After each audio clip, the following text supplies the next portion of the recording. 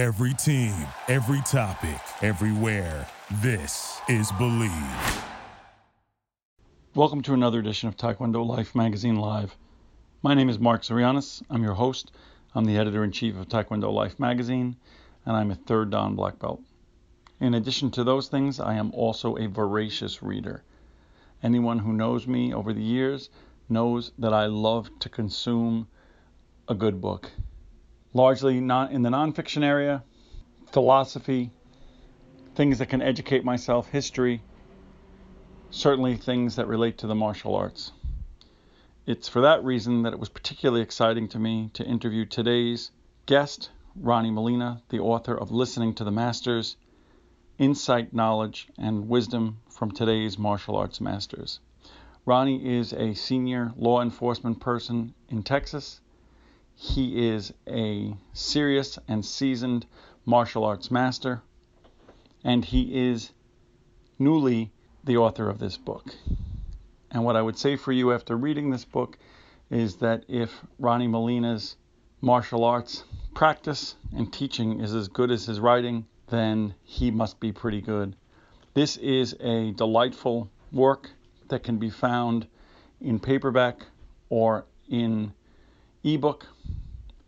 It was an undertaking and clearly a passion project. We will discuss the genesis for this project in the interview, but he takes a great cross-sampling of martial artists and masters of various styles and poses a series of questions to them and allows their answers to tell a very meaningful and educating story. I enjoyed speaking to Ronnie.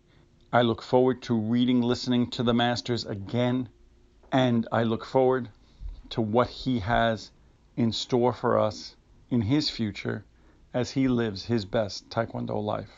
Well, we are talking today to Master Ronnie Molina, who is the author of a new book that was just released, one that I have really enjoyed reading, and we'll talk a little bit more about it. It's called Listening to the Masters, Insight, Knowledge, and Wisdom from Today's Martial Arts Masters.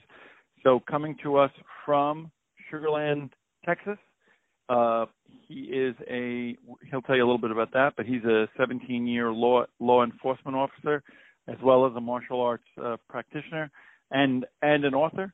Welcome, Ronnie Molina. Hey, I appreciate it. Very good. So tell us a little bit about, before we get into the book, which I'm excited to talk to you about, tell us a little bit about your, and I know that in the book you have some personal stuff that surrounds the interviews, a little bit about yourself, but tell us a little bit about your foray into the martial arts, when you got started, and people are always interested to hear why you got started. Well, I got started when I was 16 years old. To go back a little bit before that, I wanted to get started when I was a kid. My parents, on the other hand, and my mom kind of got mad at me for what I put in the book. She made it sound like I was saying that she wasn't a supportive mother, which was not the case at all. I got started when I was 16, but I had dreamed of being a martial artist since I was a little kid. And in my hometown of Victoria, Texas, everyone played baseball. So sure, my dad played baseball when he was a kid. All my friends played baseball. So guess what I did? I played baseball. And I begged and begged my parents, and they just didn't see the value in it at the time. In the U.S., karate was still kind of it wasn't yet an alternative to American sports. So I didn't really get a chance to do it until I was old enough to pay for it for myself. I relate completely, and I think that there's a story, that you mentioned that I think there was a little bit of a misunderstanding and a misconception, and that people had historically believed, if I teach my children the martial arts, I'm going to be turning them into a street fighter, as opposed to what we've come to understand, which is that people's involvement in the martial arts has the exact opposite result. Oh, absolutely. I do get that, because I understand from the standpoint of speaking to a number of folks that many of the ones who ended up in there as a child was because of the fact that maybe they were bullied or picked on, and the parents felt, here's a great remedy. But the ones who had you have no real reason to be in the martial arts, because we don't want you to turn you into somebody who's, going to be walking around, practicing your techniques on the innocent. Right. So when my parents wouldn't let me do what I wanted to do, I went to my grandparents and I said, I'd really like to take karate. I'd really like to learn the martial arts. And my grandmother told me, she said, you don't really want to do that hop, skip, and jump stuff. So I knew right then, I'm like, wow, I'm getting it from both ends. Neither my parents or my grandparents are going to help, so I'm just going to have to do it myself. Well, that is good. And then sometimes when we end up, really being motivated by it in that way, it leads to a real appreciation for it, and for being able to. I spoke to Grandmaster Herb Perez, and he got involved, and he was working the side jobs to be able to pay for it, and that gives you a real appreciation for it.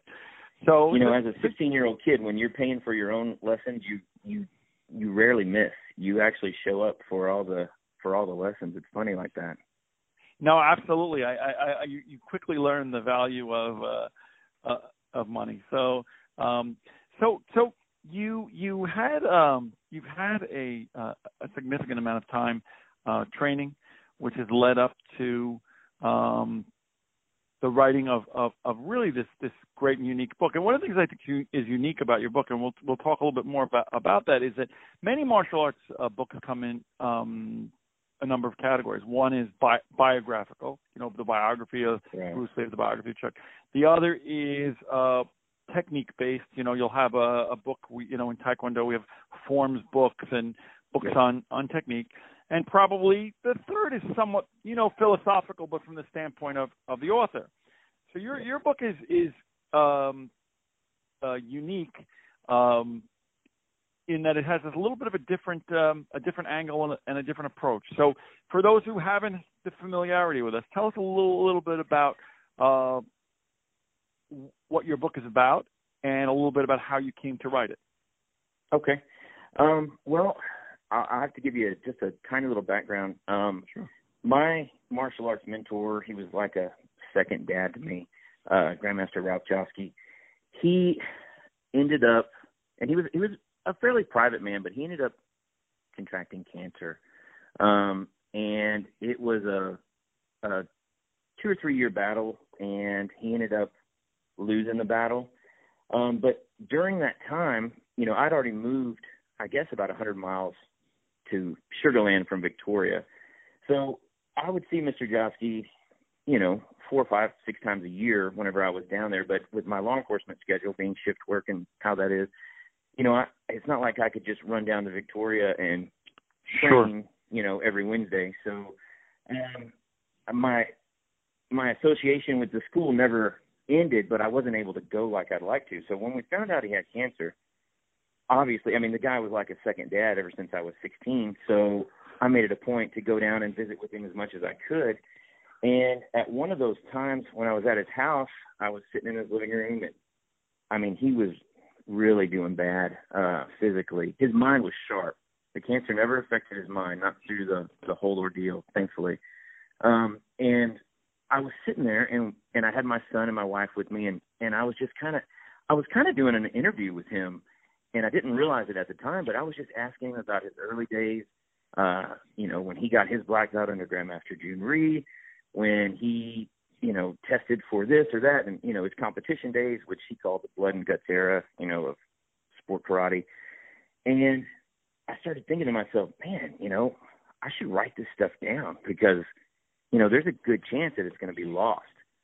And so I kind of had the idea, I just read a book by Tim Ferriss called Tribe of Mentors, where he interviewed basically professional athletes, professional people in business and sports.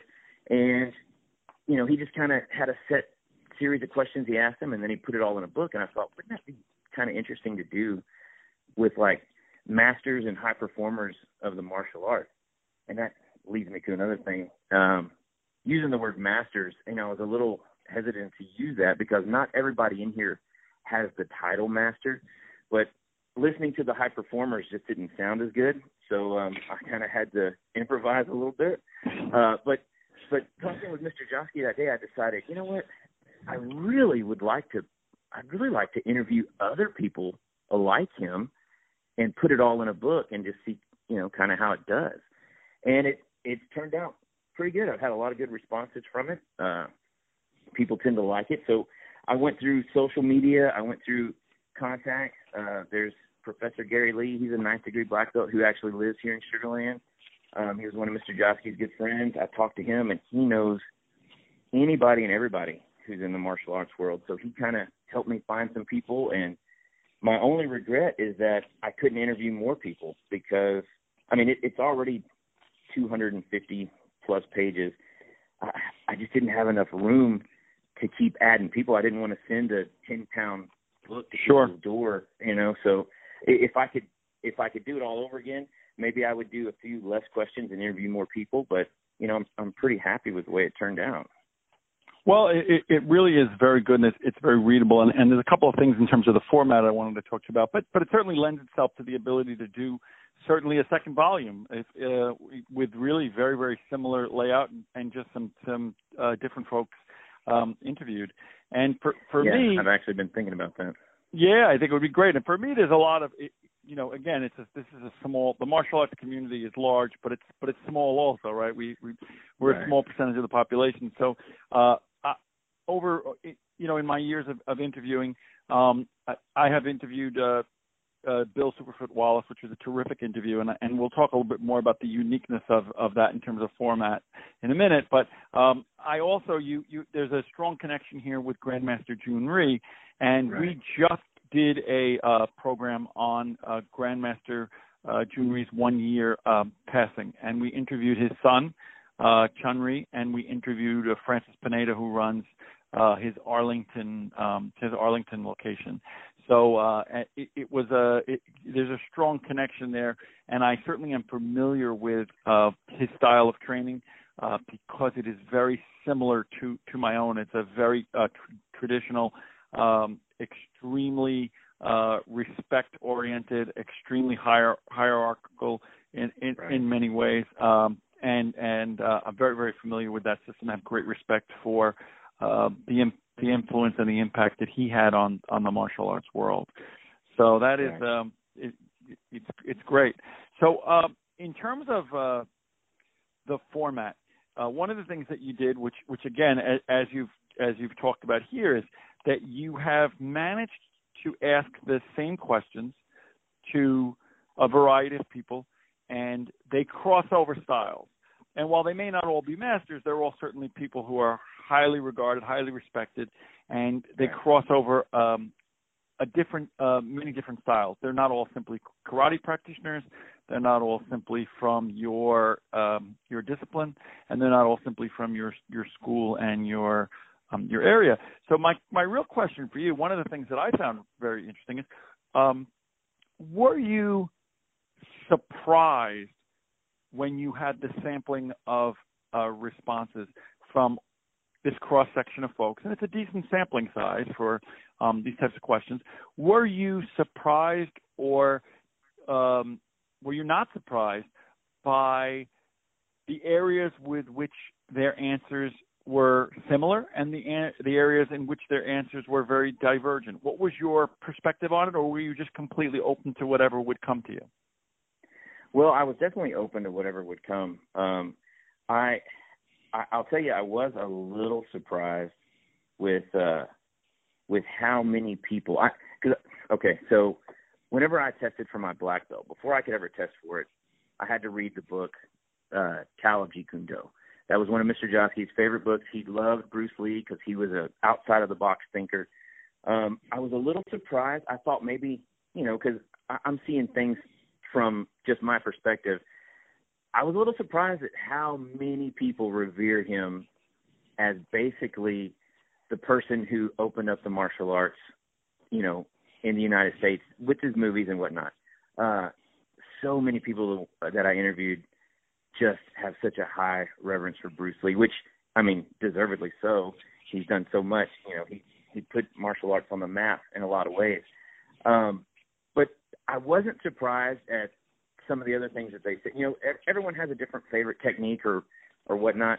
I wasn't really surprised with that because I know body style and flexibility and all these things come into play when you're deciding what your favorite, you know, move is, Sure. you know, to say that. But I was a little surprised at just how many people talked about Bruce Lee in the interviews, which was a good thing. It was a nice surprise because, you know, obviously I'm a fan as well. So that was one thing that kind of surprised me.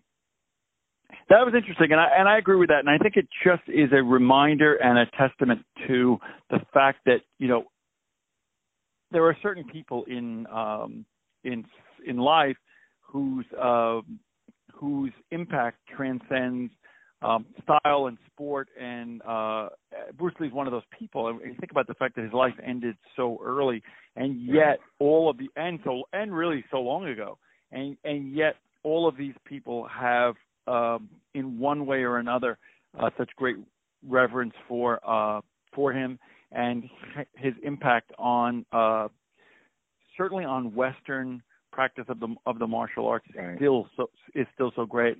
And it was an interesting thread. It's certainly one of the threads that I noticed when reading the book, that it was one of the answers, that there was a great and it was always interesting to see it and then see the ones that said, hey, Bruce Lee, but there's also this person or also that person, to see who those other people were, because it's interesting to see if they hold Bruce Lee out to that standard, who is it that they feel is also somebody who feels close to that. So I thought that was interesting. The other question that I really loved the answer. No, go ahead. Oh, I was just going to say that I was also a little surprised that Grandmaster Jun Rhee wasn't brought up a little bit more. I mean, with his foam pad gear that he basically invented, you know, he kind of worked quietly behind the scenes for years. He lived, breathed, and, you know, martial arts was his life. So I was a little surprised that more people didn't mention him. Well, that's very interesting that you say that, and I do agree with that. And I think that, you know, perhaps it's a difference in style.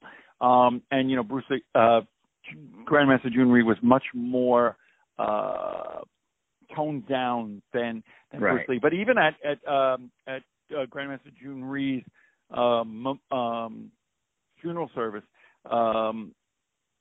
Bruce Lee's wife was one of the speakers, and she talked a lot about this very issue, over and above the fact that they were friends and that they shared so much information. But certainly the impact of Jun Rhee, as you said, you know, I don't think a lot of people recognize that as an engineer, he was very, very dramatically involved in the patenting of safety equipment for sparring, which really helped to open up sparring to a whole broader class of fighters who otherwise may not have been as interested in the bare knuckles approach to sparring as some of the older generation had. But yeah, I absolutely agree with that, and I think you know, it to some degree, I think it's probably more a matter of personal style than it is as a matter of, and certainly the impact of number of students taught in the world.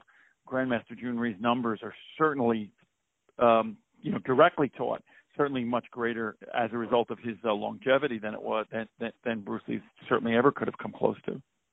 Oh, I wouldn't be a martial artist today if it hadn't been for Grandmaster Jun Rhee. I never met the man. You know, I wish I would have been able to, but you know, Mr. Jofsky was a direct student of his, so without him, I wouldn't be here. Certainly. And that, when I talked to his son, we were trying to figure out and put in some of the numbers, and the numbers are staggering if you were to sort of draw that pyramid that direct back to Grandmaster Rhee's teachings, and then the students who taught, so on and so forth. So, and one of the things that's very interesting is in speaking to them now is that the style, to some degree, that they teach, the simple style, basic style, is very, very similar to the style that Grandmaster Rhee taught directly. So that's certainly good for the perpetuation of it. One of the questions that I loved, and I loved the answers to, and I don't know whether you found the answers surprising or not. I found the answers, I would say, inspiring. Was, what does the rank of black belt mean to you? And I thought that there was a common thread but I think that I found the answers to those to be very inspiring. I was wondering what your opinion of those responses were, and if it was surprising or the answers to that question was somewhat expected.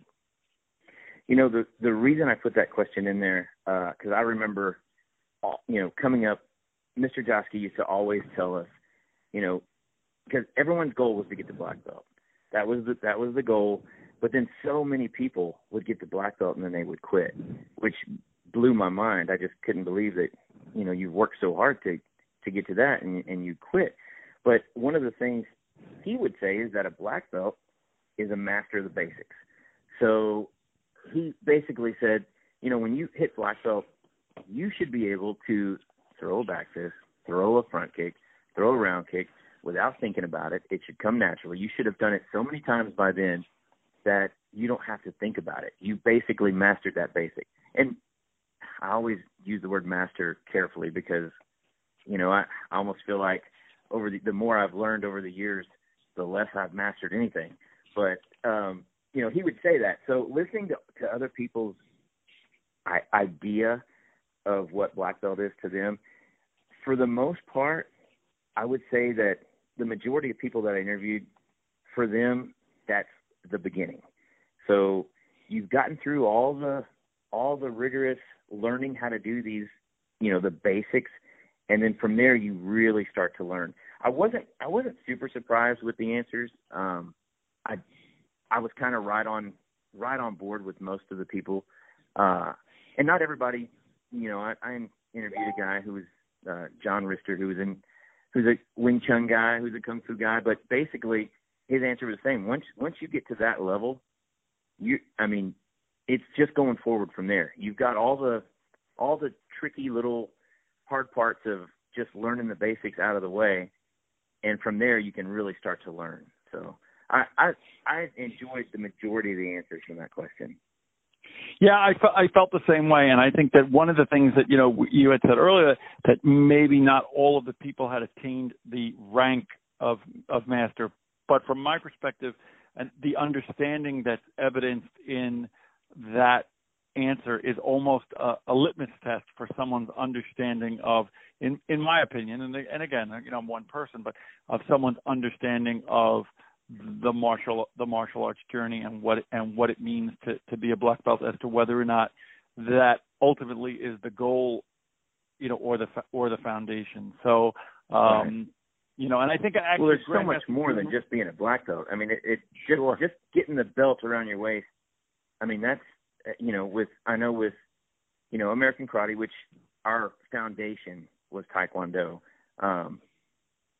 Black belt means so much more. It's how you carry yourself. It's how you act in public. You've got more of a responsibility than, say, just the average person on the street. So, it's kind of like law enforcement. Whenever you're a police officer, you're held to a little bit higher standard. I think the same goes for being a black belt, or at least it should.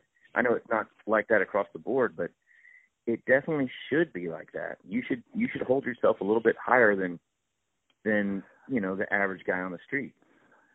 I agree with that, and I think that one of the things I really learned was when I had passed my third Dan test several years ago, is that walking into the dojang, I probably had the experience of saying to myself that, wow, to some degree, you walk in and you feel the pride of having really earned. I come out of an institution where belts are not given; they certainly are earned.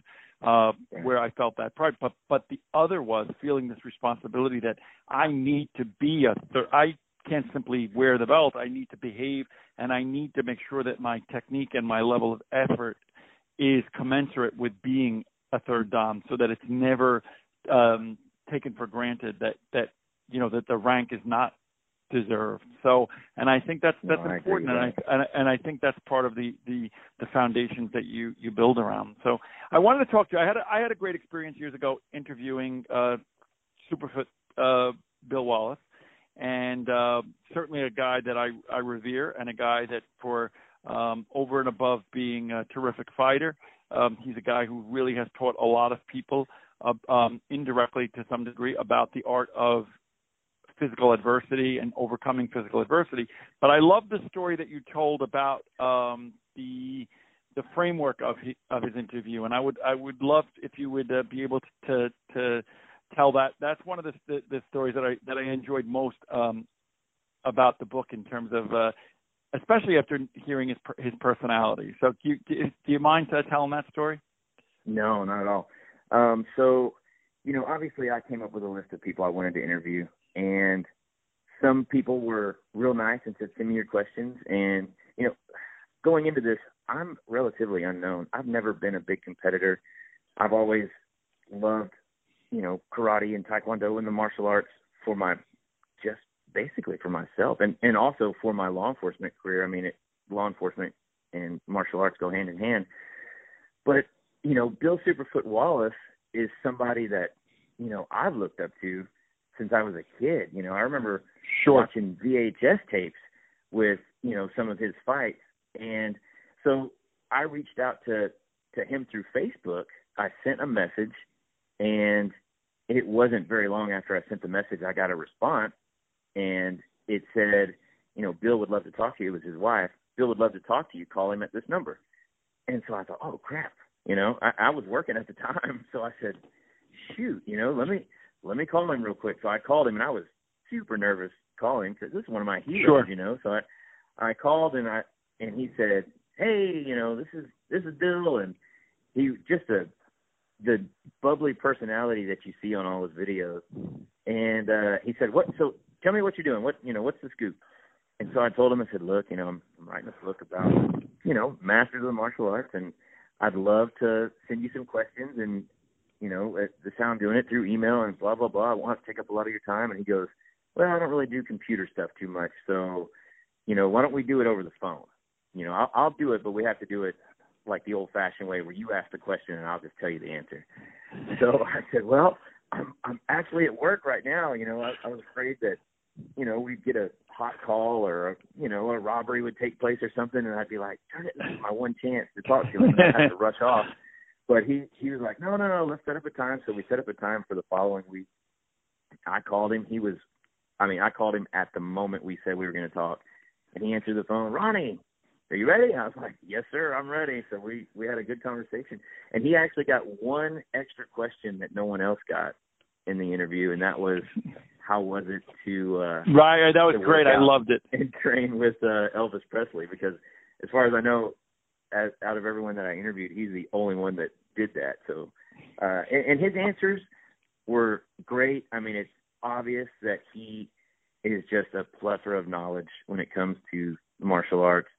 I couldn't have asked for a better interview. I got to record the whole thing, so I've got that as a keepsake forever. So I was really, really pleased with that interview, and I was so appreciative that he accepted, because he didn't know me from Adam.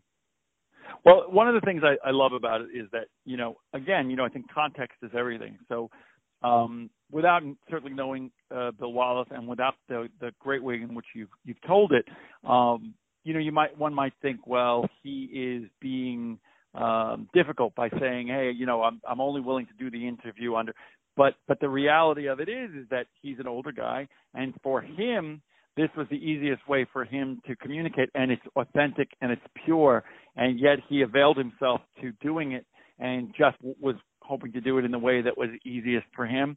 But yet, and I found that my experience when I had interviewed him was equally as pleasant, and I didn't have a prior relationship with him, but he was accessible and open, and it's funny because I often tell the story of when I interviewed Willie Nelson when Willie Nelson had gotten his I think his third dan in Taekwondo, and I was looking to interview him, and probably one of the biggest stars in the world. I think probably one of the biggest people I've ever interviewed, and I had reached out to people, and I got a call on my cell phone from Texas, actually, and I was driving, and I picked up the phone, and he said, Mark, I said, yeah. He goes, this is Willie Nelson. I heard you're looking to interview me. And I was just shocked. And again, no preconditions, no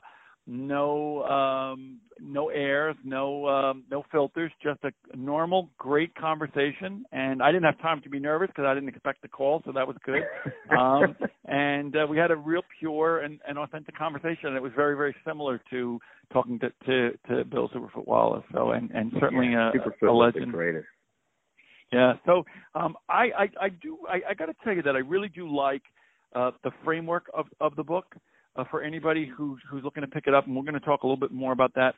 I like the book ending part of it, where you opened it up with your personal story and closed it with personal story, and certainly your grandmaster, who the book was dedicated to, finishing with his interview. I think was stylistically a great choice.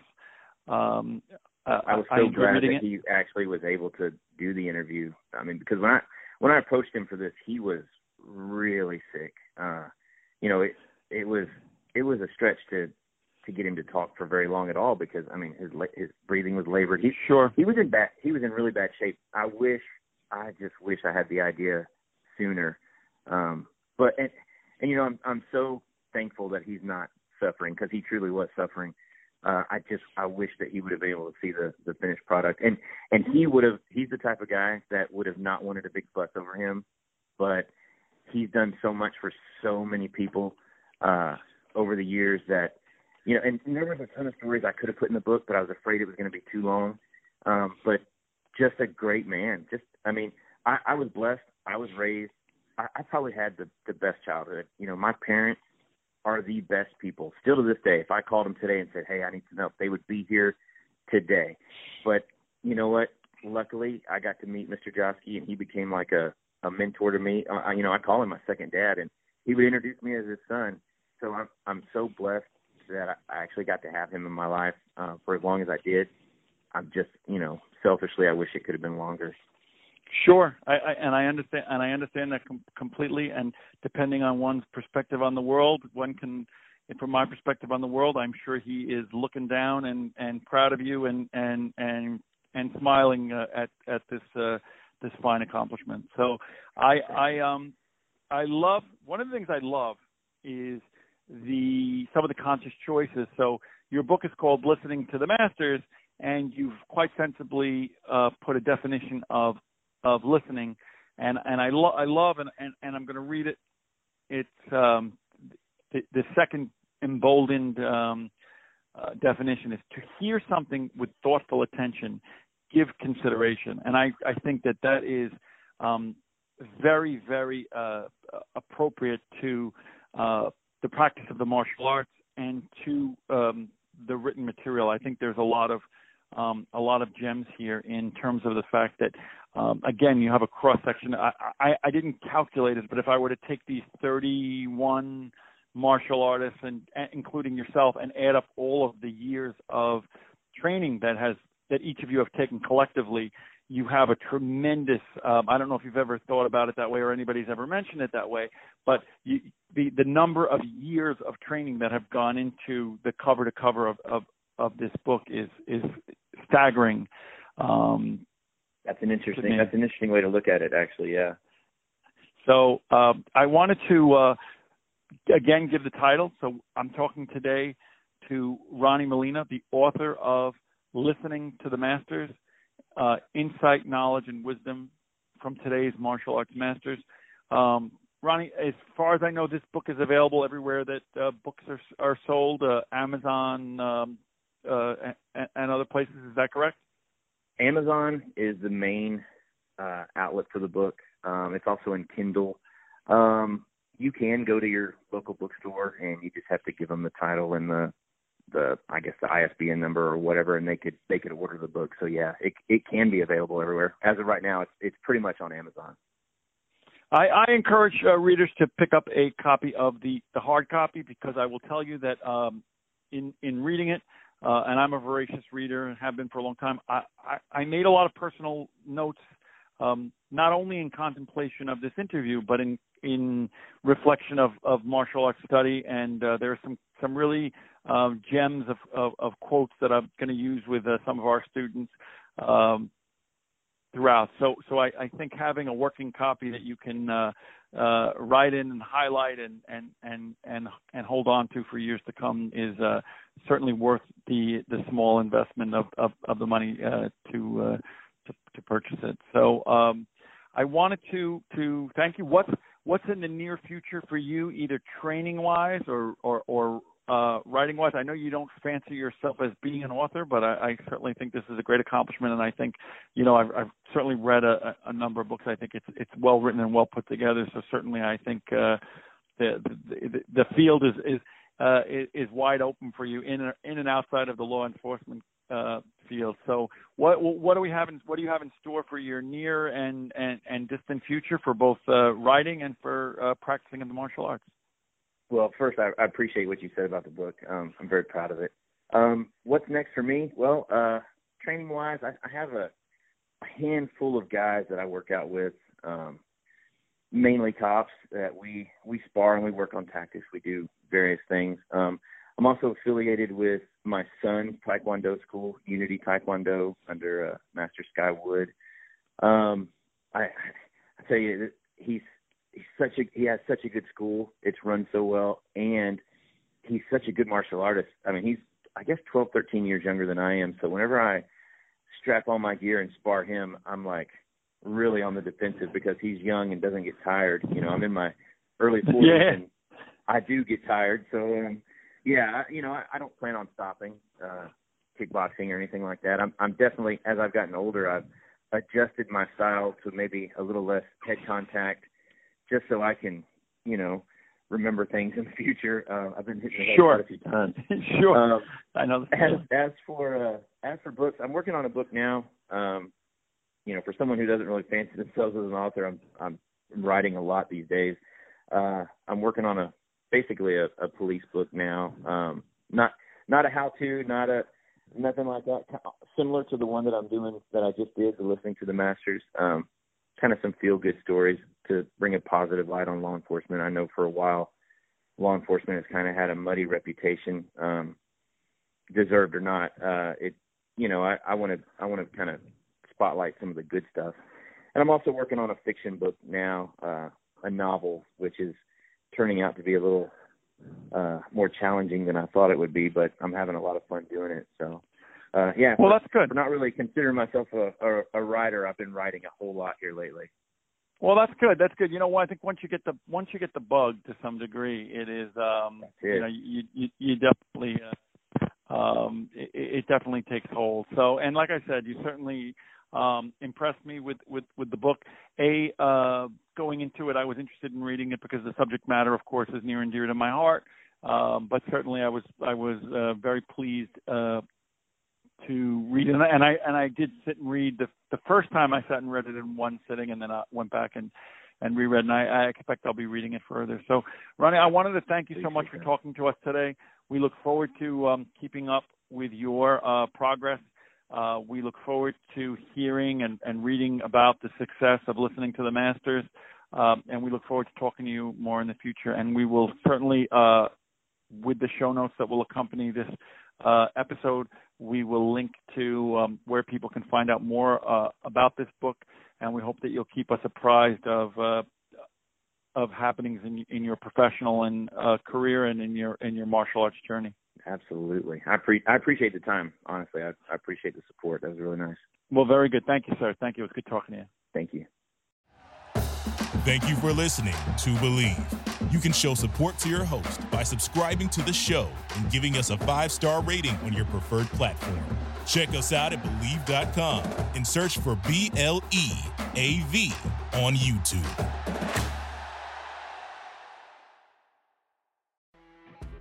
You know when you're listening to a true crime story that has an unbelievable plot twist that makes you stop in your tracks? That's what our podcast, People Are the Worst, brings you with each episode. I'm Rachel. And I'm Rebecca. We're identical twins who love true crime cases that make you say, didn't see that coming, and we hate the people responsible for them. Listen to People Are the Worst now on Apple, Spotify, or wherever you get your podcasts.